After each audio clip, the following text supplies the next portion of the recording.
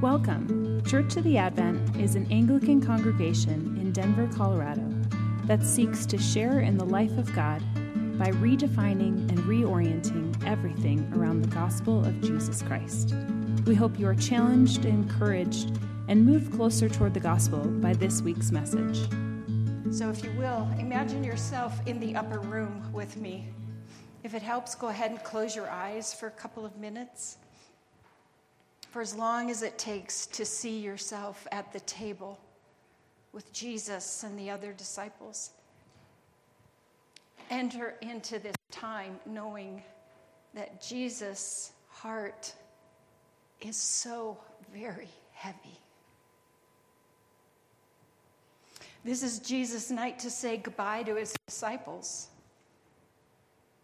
The things Jesus shares with his disciples are a lot like the final review before a big exam. Jesus emphasizes something really important tonight, many things, but he especially emphasizes understanding. He's about to demonstrate the pattern he will leave behind for us to follow as we serve one another. Jesus knows exactly what is ahead of him.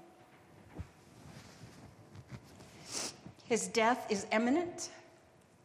He's soon to be abandoned by his closest friends, his disciples. And John wants us to understand, as he frequently does, that Jesus was about the business of loving his disciples.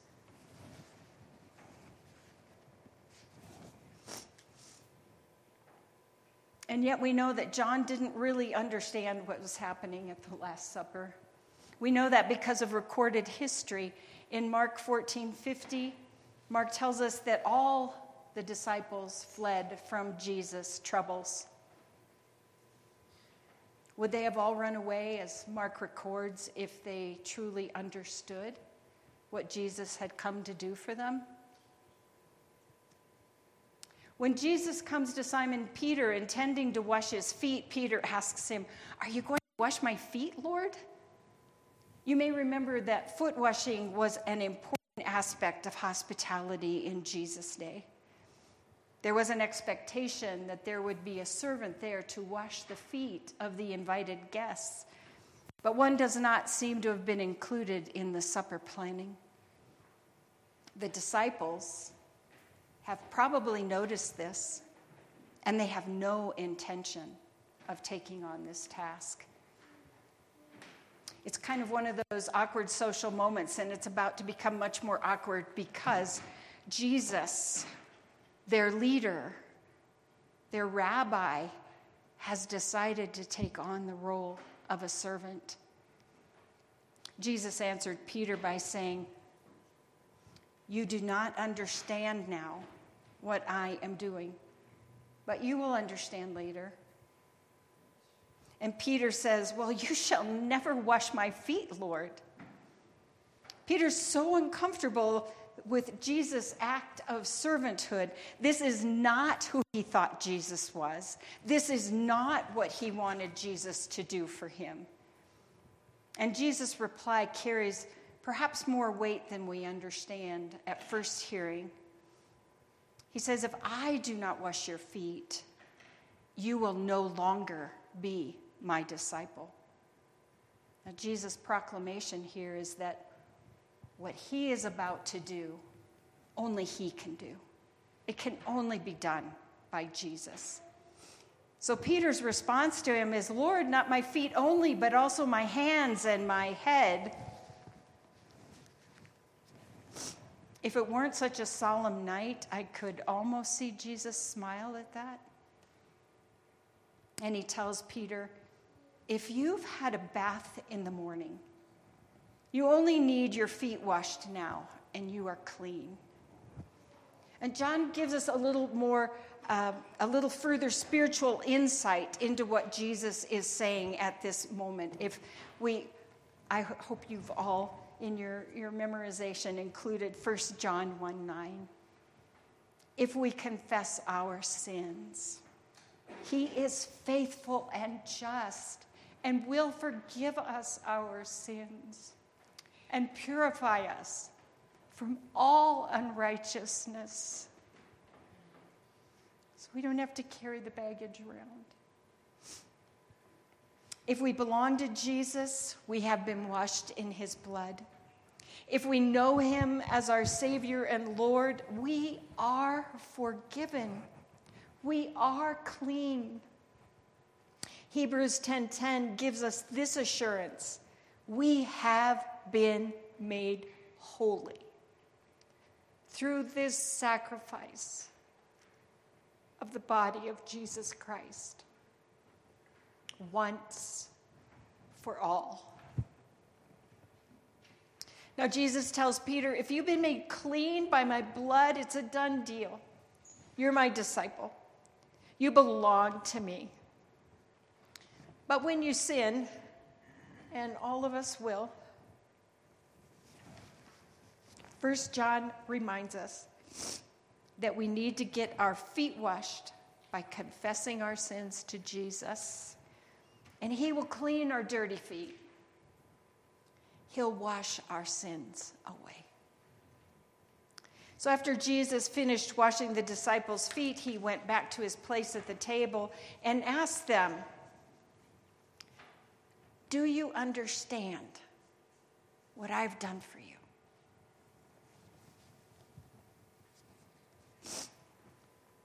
You call me teacher and Lord, and you are right, for so I am.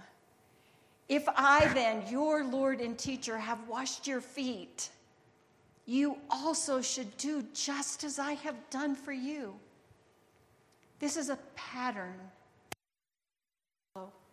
to serve one another in humility. Now, the ultimate self-giving is just hours away. Not only the pain and cruelty that Jesus' body will endure, it's almost too hard to bring to mind, but the divine sin-bearing of all of humanity, the evil, rebellious things every person who has ever lived or will ever live will soon be borne by a sinless man. Now, the events that happen in the upper room are summed up in this question: do you understand what I have done for you? The disciples are asked this before the cross. We have the advantage of being asked it after the cross, looking through the cross. I invite you to enter into this question tonight as we wash each other's feet. Do you understand what Jesus has done for you? Or is your heart full of things you think he should have done, things he should have provided, desires he has not fulfilled? If so, I would suggest that you might not fully understand what Jesus has done for you. Tonight, as you wash someone's feet or have your own feet washed, be open to hearing something from Jesus. Something about your understanding. Be open to a movement from the Spirit of God, who is clearly here among us. It may be a word. He might bring a memory to you. It may be something very small, and you might be tempted to think it's not particularly important or significant. God might show you a picture or impress a thought upon you. Press into what happens here tonight and take it with you. And if you feel as you're leaving here like you didn't receive anything, then by faith, take this question with you. Jesus, do I understand what you've done for me? Friends, do you understand what Jesus has done for you? Jesus, we just pray that you would bless to our understanding and to our hearts a true knowledge of what you have done for us. Thanks for listening. We encourage you to take a moment to reflect on what God might be saying to you through what you just heard. For questions, additional information, and resources, please visit adventdenver.com.